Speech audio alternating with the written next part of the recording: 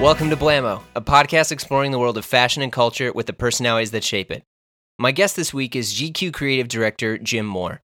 There are many folks who make GQ magazine special, but few can hold a candle to Jim. If you picked up an issue in the last 30 years, Jim has had a hand in it. Whether it's picking the latest pieces for a season, styling athletes and actors, or hosting a video series, Jim Moore is the thread that weaves together the magazine and is responsible for creating the GQ look. Jim and I spoke about how he arrived at the magazine and worked his way to the top. We also discussed the friendships he's made along the way and how they've influenced his life. Spoiler alert, one of them is Helmut Lang. For real. All right, let's go.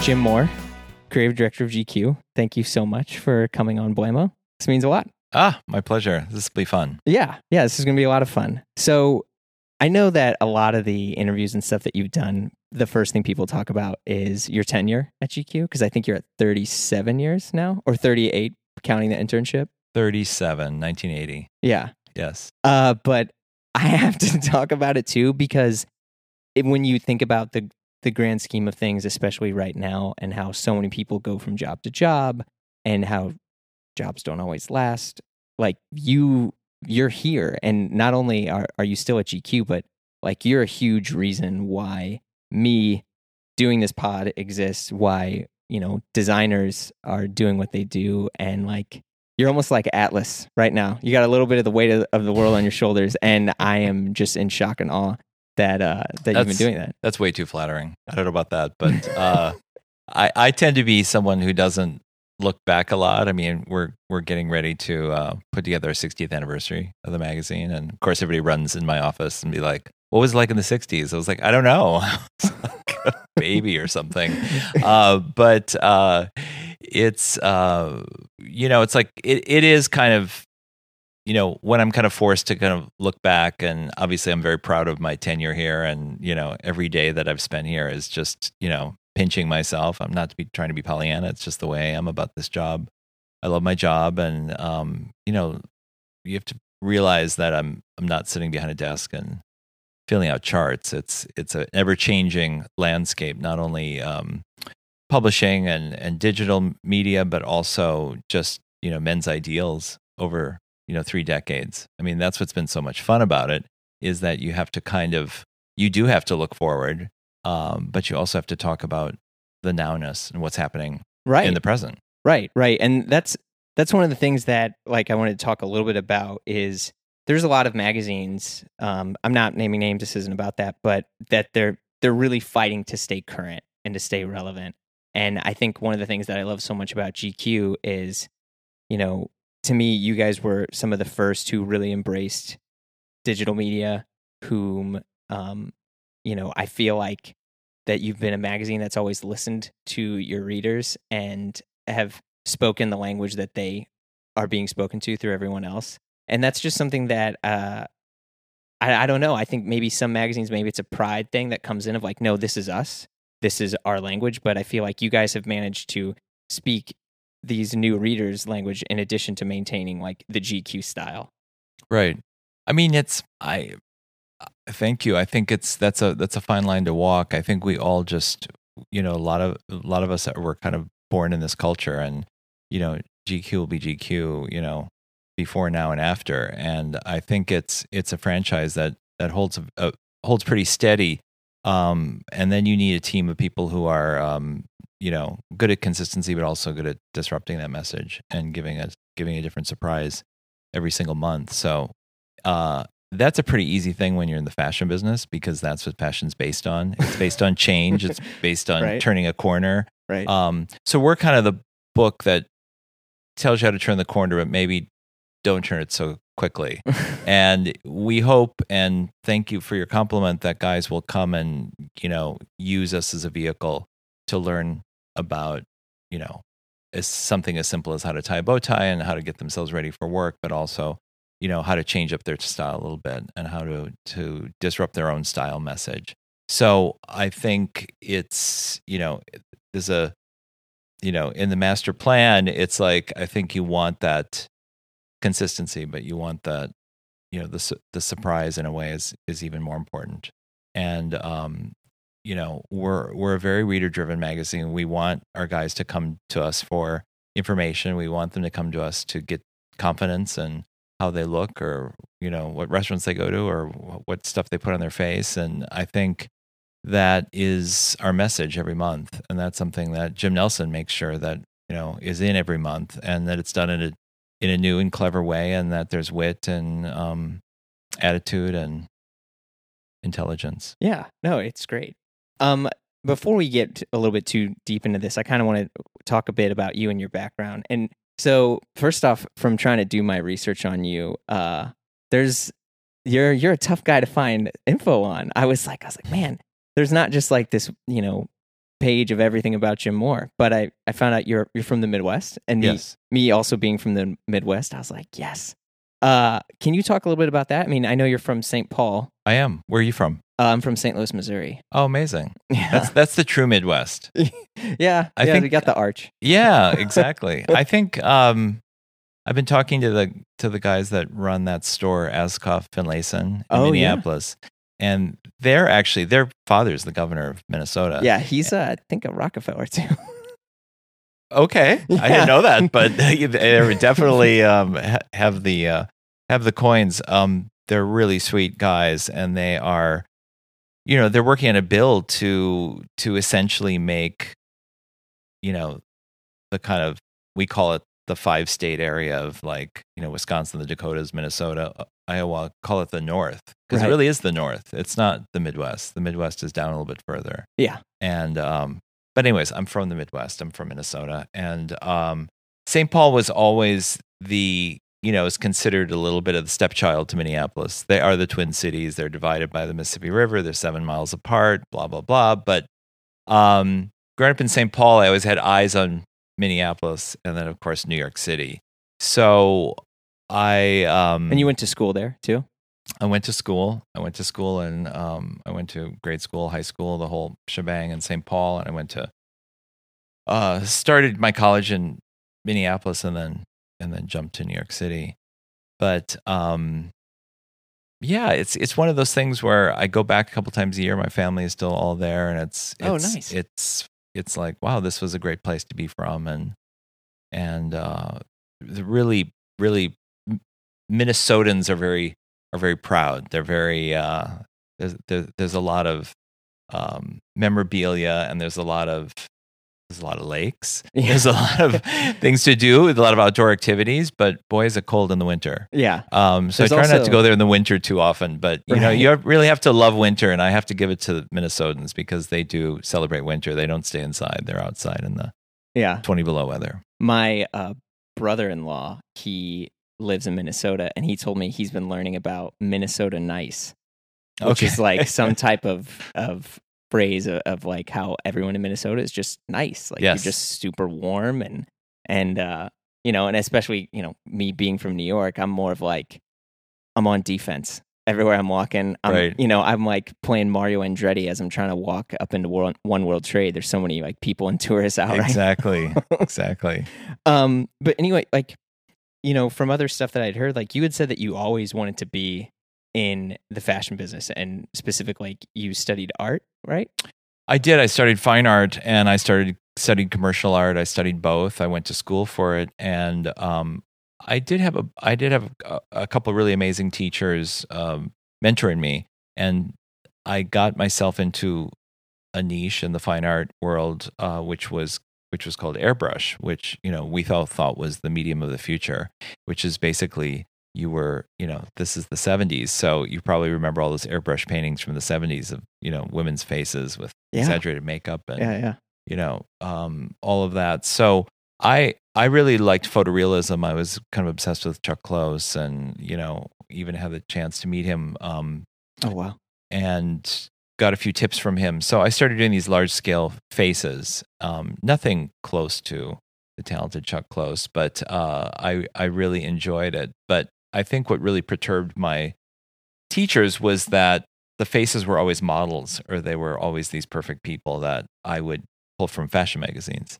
And Oh, okay. they said they were trying to separate me from the fashion magazines because they said that's something that's really commercial and that's There's no future there. There's no future there, and you're in Minneapolis, which is obviously a great city and it's a great, world renowned for its art. But I kind of, I kept gravitating to the magazine stand. I think I was just born a magazine person, and I think from a young age I like to.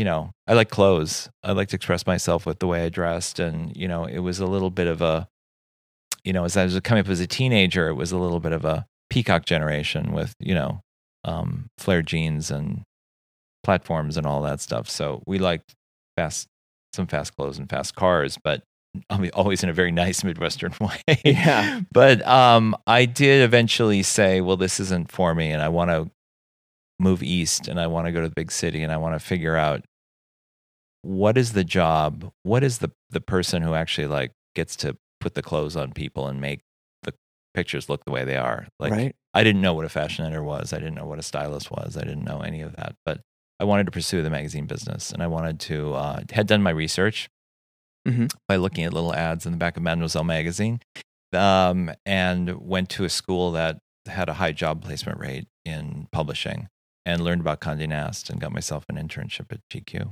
So you literally came to New York and you're right into internship at GQ. Yes, while I was going to school. That's fascinating. Yes.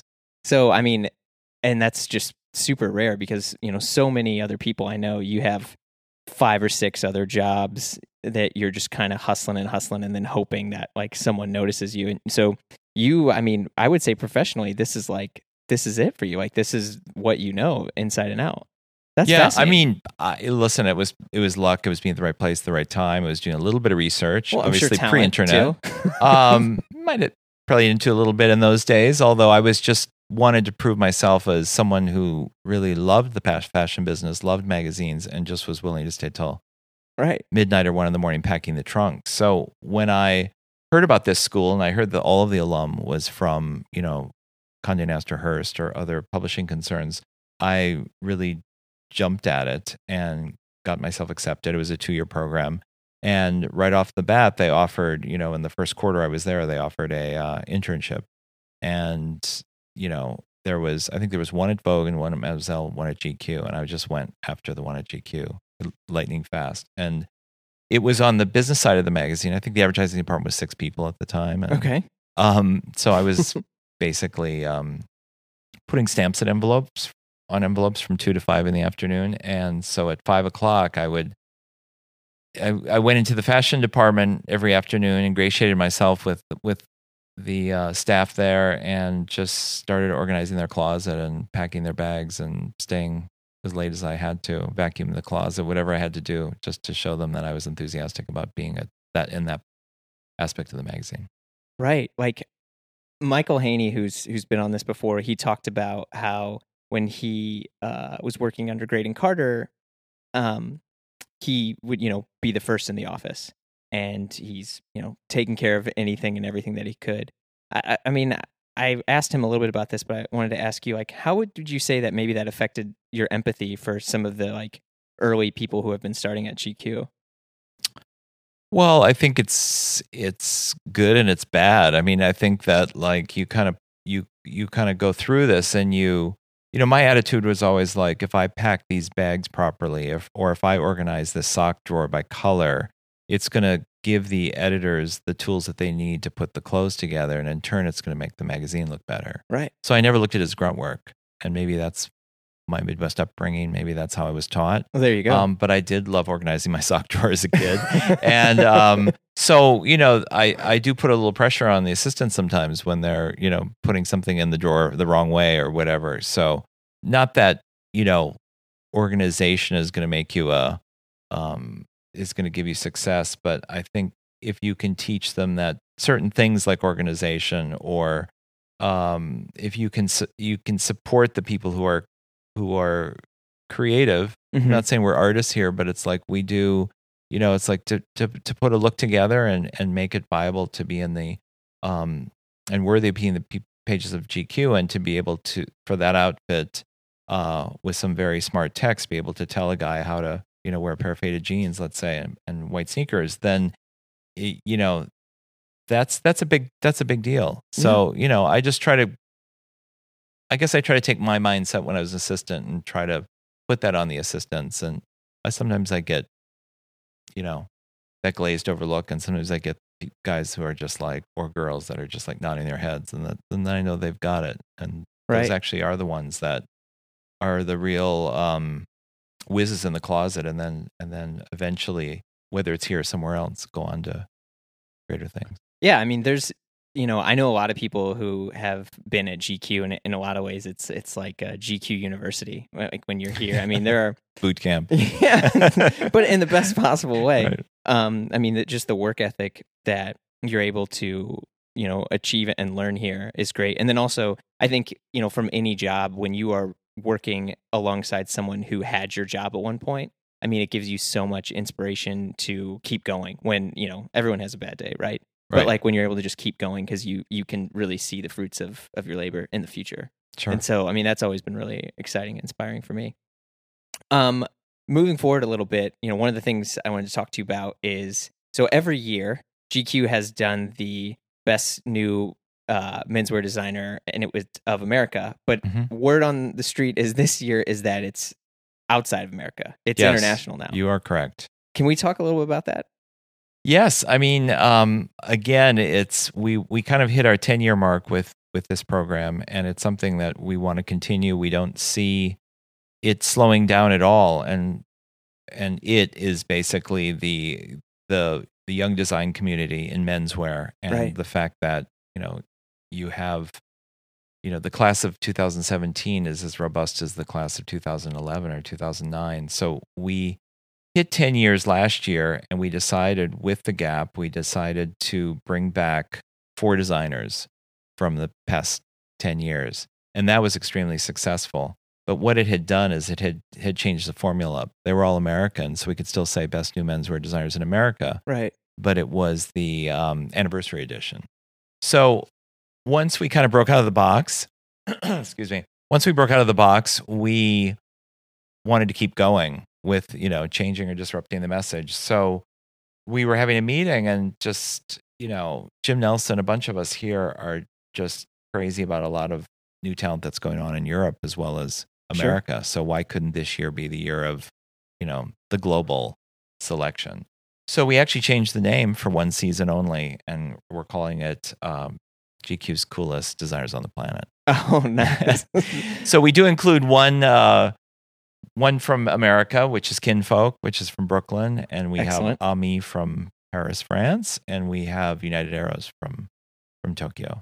So we figured that was a wide enough, a geographically wide enough distribution of talent. Oh, for and sure. It really, we decided to just keep it to 3 this season. It's usually 4, but boy, it was a hard decision because there's so many great, and talented young designers out there. And we changed the criteria up a little bit. Obviously, none of these are designers that are right outside of the box, and that has never been our intention, to pick a designer who's working out of the garage with things on coat hangers and wire hangers. And I really love that aspect of it. I really love finding the next guy who makes great surf t-shirts or board shorts or whatever, or flip-flops. But they have to have a little bit of retail presence. They have to show that they have a business plan. And as we try to always do, is not frustrate the reader. We want to make sure that the guy can go out and find these collections in the retail environment, and not just with what we produce for the Gap, but they're already out there in retail stores, big and small. So there has to be that behind the design, the chutzpah behind the designer, before we'll put them into this program or consider them for this program. Right. And I mean, one of the things that I think GQ has always done a great job of, and you've talked about this before, is, I mean, so first off, one of the things you said, you were like that you will go and you like, finding a designer that's in a garage as well as, one who shows all in Milan. And I think, with the world becoming smaller per se, the fact that I know, like a perfect example. So Will Welch, one of your colleagues, who's the editor-in-chief at GQ Style, he is all, and also Noah, they're all about like the bootleg t-shirts. Right. And I'm using bootleg in air quotes of these people who are just kind of like starting their own fashion company out of Instagram. Like it's just them in a custom ink account or some type of Microsoft Paint drawing, and then they're laying it on a shirt. And it's kind of inspired this everyone can do it mentality. Like I get really excited about that, but also I get very intimidated and overwhelmed. Like how are you able to more or less sort through that?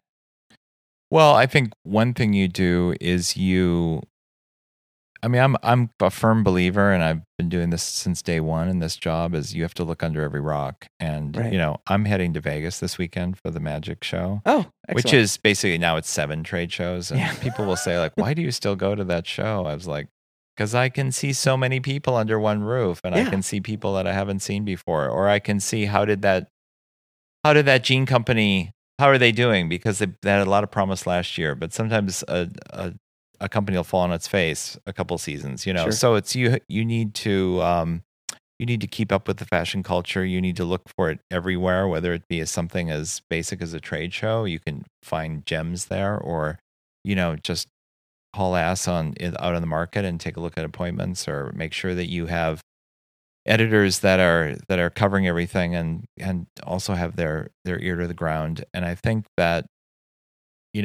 with all of that, you can pretty much cover it all. And then of course you're constantly checking social media for any rising stars. I think that in regards to the bootleg t-shirt guy or the guy off of Instagram, those are definitely guys that we're going to keep our eyes on, but it's like we're probably not going to tell our readers about them until they're a little bit more bit more established.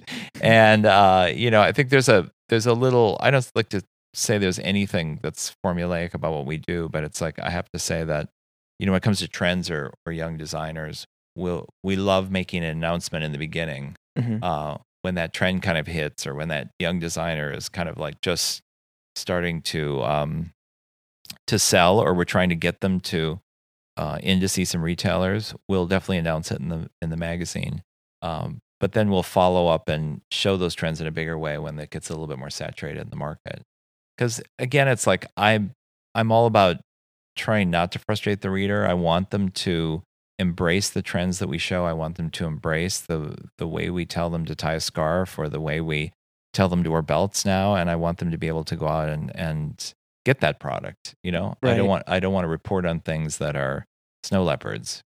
So and I think you can do both, especially in this age of having like a really healthy website. GQ.com can report on things that are just immediate, as current as yesterday and today, and then the magazine can follow up with kind of lab testing them and making sure that this is something that's here to stay. Oh, that's a great mentality too. And first off, the fact that you're going to these trade shows, especially if someone of your position and seniority, I think is one of the direct reasons why GQ is still doing so well and still relevant, is because you're not, this guy in this ivory tower who only will arrange 2 looks and then is gone. Like that you're there and involved on that.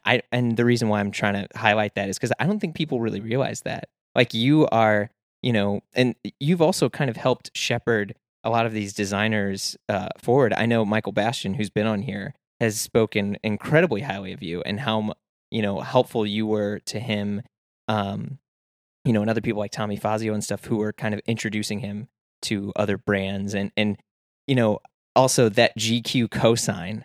Holy moly, that goes a long way. I mean, that's what we love to do. This initiation with the Gap, which would exist whether the Gap was involved or not, because it's something that Jim and I are very passionate about. Just putting young talent up on a pedestal and calling it out. If anything, we get disappointed if the designers go out of business after a couple seasons. But we do, if you look back at, even some designers that are super established now, like John Varvatos or Michael Bastian or some of those guys, it's like, we will have given them their first spread in the magazine when other people might think it's a little bit too early to You gave Michael his first spread. To fly that flag. So that's really part of it. I mean, obviously a lot of his Instincts. I saw that collection and I was just like, couldn't wait to get back to the office and plan the fashion shoot, because it was such an incredible collection filled with so many pieces that, in this incredibly crowded marketplace, actually a designer was able to come up with all the missing pieces and put it in one collection. And so for us, that was like the formula. And we're always looking for the psychology behind it, the thing that makes it special than everything else that's out there. It's like if you're gonna bring in a line of T-shirts, you better be ready to tell us why your T-shirts are different and are better, and or they're just it can be just about the fit of something. Yeah. One of the times that I had met you once before and we chatted a little bit, but one of the things that you said to me that resonates with me to this day is we were talking about personal style, GQ style, and how all that fit in. And one of the things that you said is that, a lot of people can create their own personal style, but what GQ has done and done a great job of is being able to explain that in an easier to digest and intelligent, informative way to your readers. And that's some, because like I can dress the way I dress, and luckily I live in New York City and no one's going to care, right? I can just look like a complete goofball, but I'm happy with who I am. But I may not be making the right decisions in or like basically kind of following the GQ route in terms of understanding tailoring and understanding, the basics. And I think that's something you guys have always been able to do really well. But that advice that you gave me has resonated with me for years now. Oh, that's cool. We we like to be confidence givers. It's like we want guys to feel good about shopping, about buying things for themselves, and stepping outside their comfort zone, but also building a wardrobe of staples that work really well for them, and realizing that in menswear it's a completely different thing than women's. It's not it's an industry built on a wardrobe of clothes, and it's a uniform.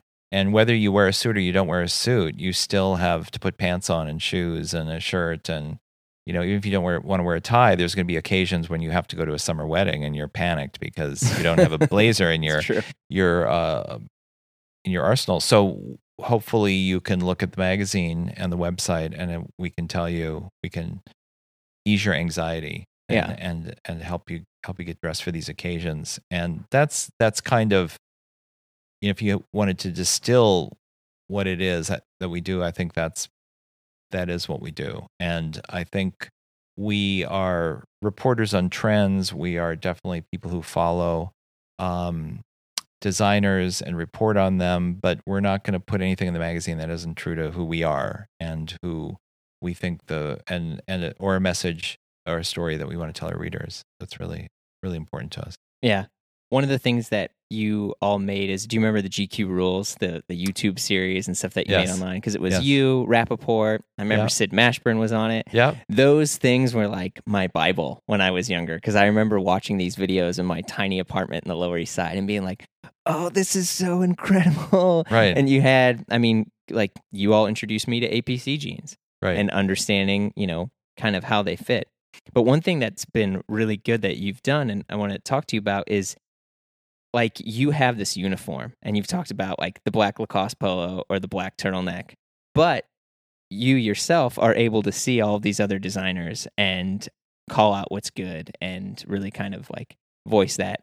How are you able to do that without, like for me, like without like just going ham on those designers? Like for myself, if I find a designer that I love, I basically ditch everything else and I'm only wearing them. Like I did some stuff with Tom Brown a long time ago. I was head to toe Tom Brown for years. Then I'm like head to toe Engineer Garments. Then I'm head to toe Rick Owens. But you've always had this like Jim Moore's look. Like when did it happen when you're like, this is my uniform and I'm going to stick to it? Well, it's interesting you bring up Tom Brown, because Tom Brown has a uniform. When you look at Tom, it's like he wears a gray suit every single day and a white shirt and a gray tie and either shorts or long pants. Yeah. And that is it. And he doesn't defer from it. And I think there's kind of a quiet kind of power in that, just knowing that what you're going to wear And also, like Tom and I have had this discussion. It's like I can get really excited about, a black Prada polo shirt because it's like maybe it's a nice break from my Lacoste, but it's just like, and some people are like, but it's just another black polo shirt. But it's like, but it's not the same. It fits differently. But I think at the end of the day, it's kind of our lab coat in a way. If you ever go to Paris and you go to the House of Margiela, it's like everybody has a lab coat on. I was like, if I ever stop working here, I'll go to Margiela because I don't have to worry about what to wear in the morning. And it's like it's just kind of how I've been. I mean, even if you look back and, a long time ago, I did always like a uniform. I always stuck to something very simple. I think it clicked with me kind of maybe in the late 80s or the early 90s that it was easier to wear dark colors. And I just thought maybe it was a little bit more sophisticated. I could, you don't want to see me in a plaid shirt. I look like a farmer. So it's a little bit of that. But, I get as excited about clothes as the most foppish peacock looking, stylish dude, because it's like, for me, it's not about me. It's about guys out there or the magazine or telling the message. So, I've seen the coolest dudes dressed in the most perfect way, but if they had to put a look together for someone else, they'd be completely crippled. They're really good at like kind of turning themselves out, but it's like they wouldn't make a good fashion editor. So it's kind of like, it's the uniform, Right. And Grace Coddington, when she worked for Vogue for all those years, just wear like kind of a white blouse, wear black pants. Yep. It's just like there's a few of us out there that are kind of, Will Welch has always been head to toe, black jeans, black trucker. Exactly. Yeah. Mark Anthony Green came to my office once and he's like, I finally figured it out. It's like, what have you figured out? He's like, I finally figured out the Jim Moore uniform. It's like, what are you talking about? He's like, you have to earn it. Oh. It's like you have to go through all of those phases where you try every single thing and you just throw every trend on you, and then all of a sudden you reach a certain place in your life, and then the uniform happens. Right. I don't know if that's true, but it's an interesting. No, that's very true. I mean, way to look at it. Yeah, yeah. So one of the other things that GQ has always done for me, and that's been really helpful. You have had fashion, you've had editorials on how things need to look, but there's also been a supplement of music, of culture, of beautiful editorials. I mean, I talked about this once before. My father has had Parkinson's for 37 plus years, and there was an unbelievably beautiful article about a young medical student whom was trying to invent this type of glove that would help reduce tremors. But I mean, it was years ago, but it was written. But that was in GQ. It wasn't in the New Yorker. It was in GQ, and it fit, and it was perfect. And I mean, you being the creative director, how important and how did it happen for music and culture and all these other things to fit into the magazine instead of just having clothes? Well, I think you have to really, the hats off to Jim Nelson for wanting the magazine to have, the perfect mix every month. And what is the perfect mix? Well, the perfect mix is every story being completely different. So when you get done with this read, or hopefully you put it down, pick it up, put it down, pick it up, you have crossed into many avenues of your life, and you've been, serviced on how to put yourself together or what wine to drink. But there's also some really poignant writing, and we've had a lot of awards for our writing. We've had a lot of, we do kind of gravitate to the stories that really matter and the stories that resonate with who we are. And sometimes that'll be the coolest musician, because everyone here is a music buff. It's kind of like part of has to be on your resume that you love music. So that will kind of permeate itself into everything, the front of the book and into the fashion pages and into an article, and, a talking head for an article, a sidebar, definitely on the website. So certain things like, politics and food and wine and, style and athletes and, all of that will kind of converge. And, you also have to feel for it. You have to feel for the talent. You have to, you have to love that rapper, you have to love that architect, or you have to think that, that's the best restaurant on the planet. So, that's really the attitude of the magazine, and that's really what Jim Nelson brings to it every month. Right. Some of the other stuff in the 90s, you have like, or maybe it's the 80s, you have like the Richard Gere, the big suits, ultra big shoulder pads, it's a double breasted, but there's only 2 buttons. That's done. And it was like movie stars. And now one of the things that's been really interesting, and I don't know if it's social media or globalization, but it's more okay than ever to be actually obsessed with style and men's fashion. People have talked about, and maybe it's a male thing because guys just want, validation from everyone. Like half of fashion to me is sometimes psychology, just making sure that I think that I look good. Right. But one of the things, that GQ has done is also, incorporate this. You've had, like you were saying, like you've had rappers, you've had music, and now all these people are obsessed with it. Like you guys get shout outs in rap songs now. Right. I mean, how is that? I guess my question that I've been rambling, apologies, is like, has that affected more of what you do day to day in terms of that all these people are, you have a louder voice and a bigger platform, like, or have you just been continuing to go on the same type of strategy and structure? Well, yes. I mean, the consistency I talked about before is the fact that we will work extremely hard to put, I'm going to speak from the fashion pages at this point, but it's like all of our fashion pages, whether it's a manual page or obviously a cover, or whether it's any of the fashion pages, it's 99% of the time it is on an athlete, a musician, an actor, a real person. It is not a model-centric magazine. We want to talk about, popular culture in every single way, shape, and form. So if we're loving, a certain musician, we're going to want to seek them out, and then we're going to want to dress them. So you have, everyone who wants to be in the magazine, or everyone that we select to be in the magazine, has to kind of go through this mill, and it's kind of like we style them up and we collaborate with them. But for the most part, we're going to, you have to come to the magazine to get styled. And the 2 groups that are the most willing and able are athletes and musicians. I guess so. The actors are most of the time excited about, getting dressed up, but a lot of times they're, a lot of the times you have to kind of like gradually talk them into something, and then they're very excited about it. It's so funny because most people come to GQ and they're like, "Oh, I thought I was wearing suits. I'm wearing sweaters." Obviously it's talked out ahead of time, but I think it's like there's still that whole idea that GQ is the suit place. But I'm kind of swerving around your question a little bit, but I feel like that kind of comes out of the fact that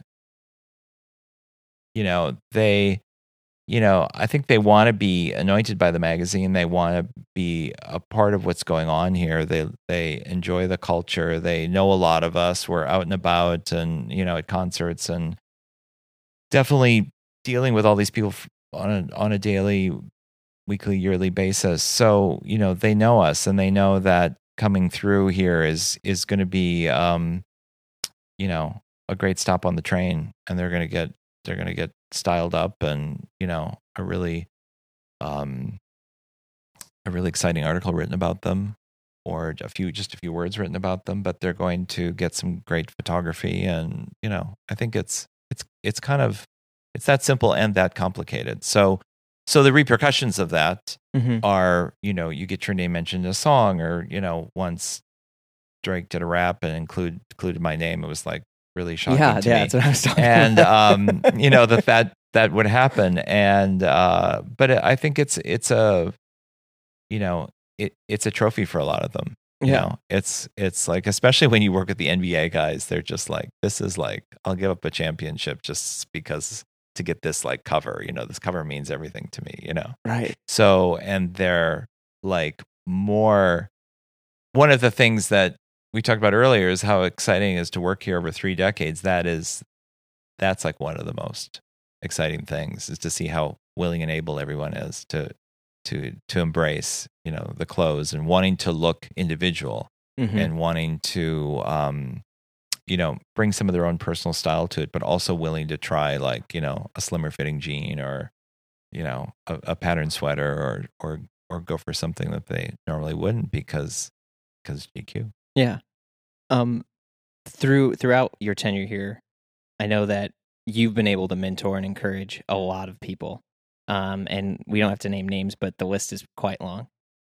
Who are the people that have mentored you, and do you have anyone maybe now that you kind of talk to that keeps you grounded? And just for example, for myself, like I have a couple friends that are outside the fashion world and outside of the worlds that I'm in, and so I can spitball with them and vent, and they're able to be like, chill out, or I don't know. I'm just curious. I think for me, mentors are people that I have gathered throughout my career, and the strongest ones are the ones that are still in my life. And I think that if you, even if you go back to talk about like, why do I just like a palette of dark clothes on myself? It had a lot to do with a couple of the photographers that I used to work with in the late '80s, and the philosophy about how they kept their homes, or how they dressed. And Helmut Lang was a big mentor to me, just because we hit it off when he was a designer in such a strong way, because our aesthetics were so in tune with each other. His design sense was at such a high level, but it was so minimal. And I've always looked to people who can be kind of complicated characters, but then minimalize their life. Right. But the minimalization doesn't, less stuff doesn't mean the mind is filled with less things. And if anything, it's a little bit more of a Buddhist mentality where you're freer to think more, to dream more about other things. So, I get that from certain photographers that I've worked with over the years. Someone like Mario Testino is someone I've worked with for over 30 years, and we reconnect on jobs, or we see each other personally, and we I think we enrich each other's lives. And he's definitely had an effect on me. I mean, he's a very worldly character. I met him very young in my when I was very young in my my job, and kind of right off the farm, and he was this personality who traveled the world, and knew how to, he would always be a little bit overdressed for every occasion, and I thought it was very charming. And like someone like Helmut Lang is someone who, I remember going in his bedroom once in his house in the village, and it was just a rack of clothes. It wasn't a closet. It was just a rolling rack of clothes. Oh, wow. And the clothes were it was not a jammed rack of clothes. It was a very minimal rack of clothes. But in that rack, you could see that he had his winter coat, and he had 2 sweaters, and he had 3 pants, and he had 1 suit, and he kind of had all the things that he needed. And I admire that. I admire Tom Ford. Tom Ford's someone who I've known for 25 years and is a dear friend, and obviously is an amazing designer, but has his taste level is so fine-tuned, and not only for fashion, but also his interiors and film I know, too. And film. I mean, I know a lot of people that work with him on those projects, whether it be a movie or whether it be interiors, and they're like, it's all Tom. We're just kind of here to see his vision come true. But it's like he knows what kind of couch, he knows what color the wall should be, he knows what color lipstick the girl should wear. He knows it all. That's fascinating. So I'm attracted to characters like that.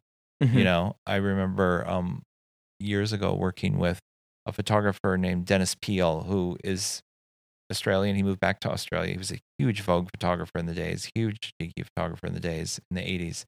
And I just loved his aesthetic. I loved the fact that he went into any situation and looked at it like cinema in a way. Mm-hmm. Like if he was here and he wanted to take kind of a double page spread of us sitting here in 4 Times Square talking, he wouldn't want anything to move. He'd want that cup to be there. He'd want your iPhone to be on the desk.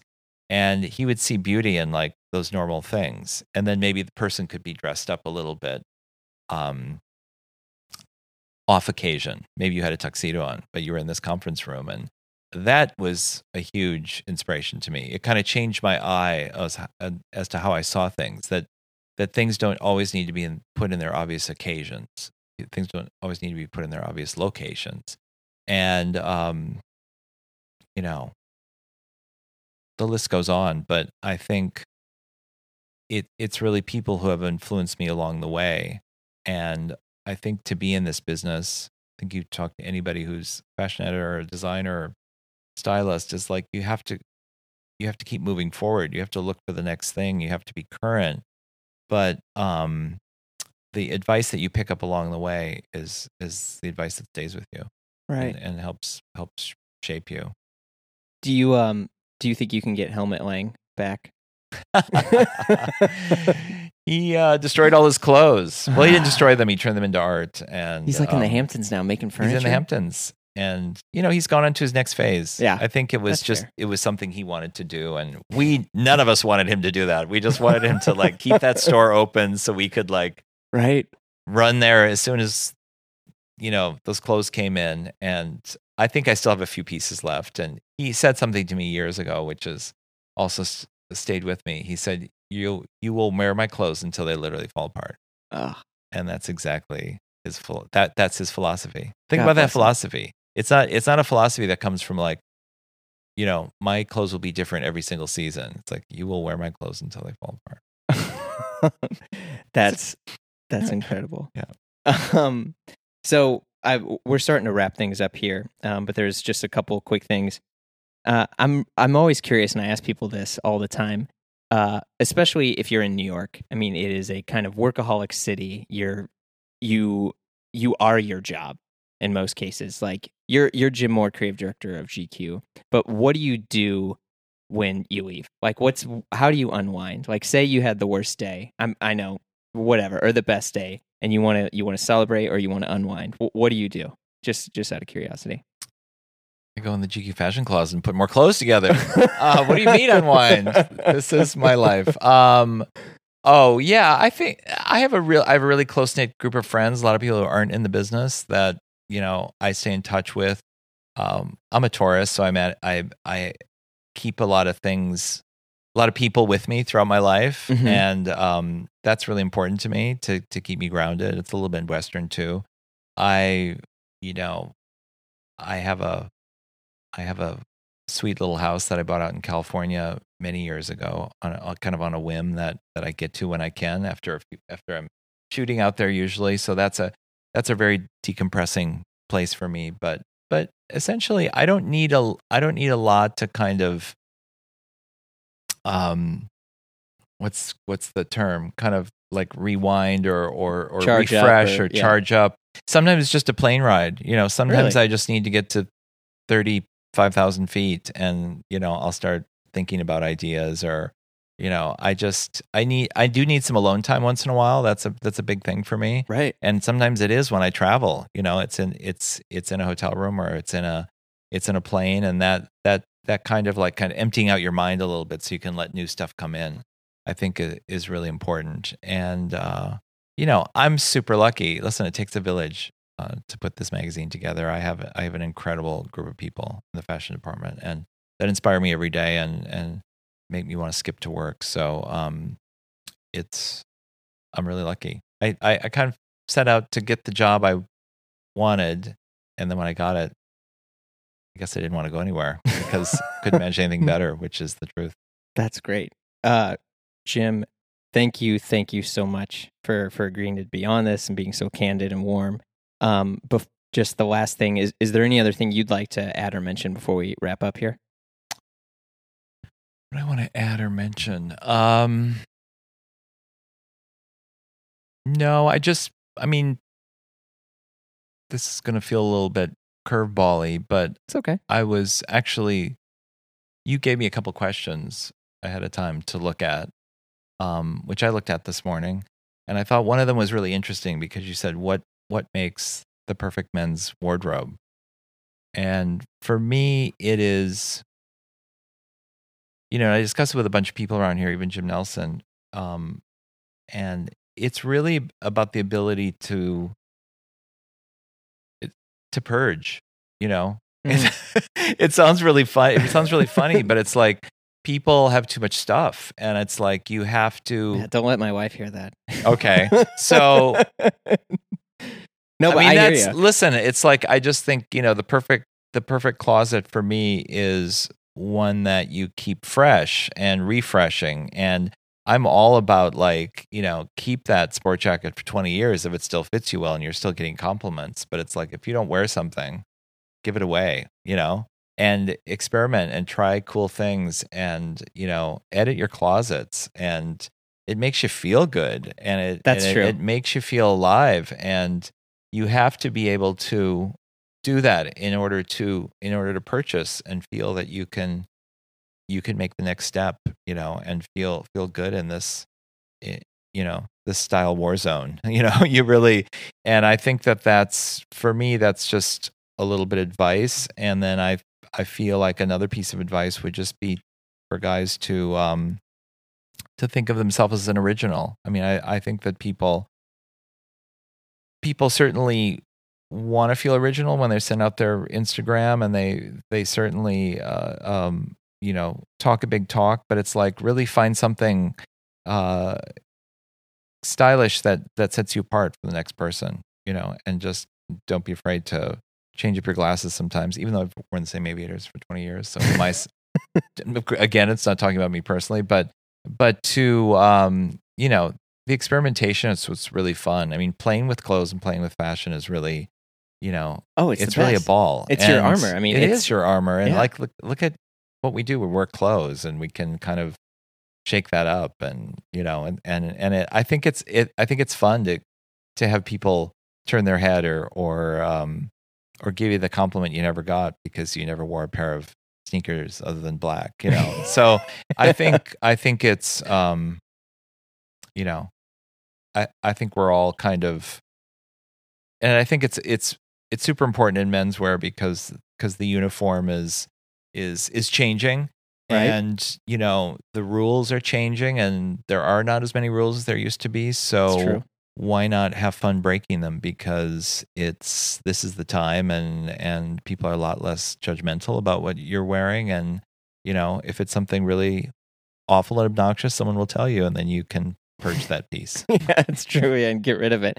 Yeah, I've had, I have suits and clothes that I've had from like when I was with Tom Brown that I was like, well, I just want to hold on to it. And I pull it out of my closet and I put it on, and I was like, oh man, this doesn't fit. It doesn't fit me anymore, but some of it I can't get rid of because, and I've said this before on other pods, is like, they're my baseball cards, like right. Some of them I'll trade. Some of them I've given away. Some That's of them good. I've sold, but some of these, they're the memories of my life. But I definitely hear you in that, and the purging, like there's about 15 or 20 shirts that I just had to get rid of. I was selling stuff on Grailed. I was, but I then just take all that money and use it to kind of fund the next, okay, I might have a fall personal order coming in I have to pay for. There you go. And you've got all this room in your closet now. So there you can just fill it up again. Love that. All right. Well, thank you. Thank you very, very much. This was a lot of fun. Thanks. Thank you so much. It was great. Bye. You've been listening to Blammo. If you like what you heard, leave a review. It helps let others know and discover the show. Subscribe and listen to new and archive episodes on Apple Podcasts, Stitcher, Google Play, or wherever you get your podcasts. You can find me elsewhere on the web on Instagram and Facebook at Blammo Podcast, or send me an email at jeremy@blammopod.com. See you next week.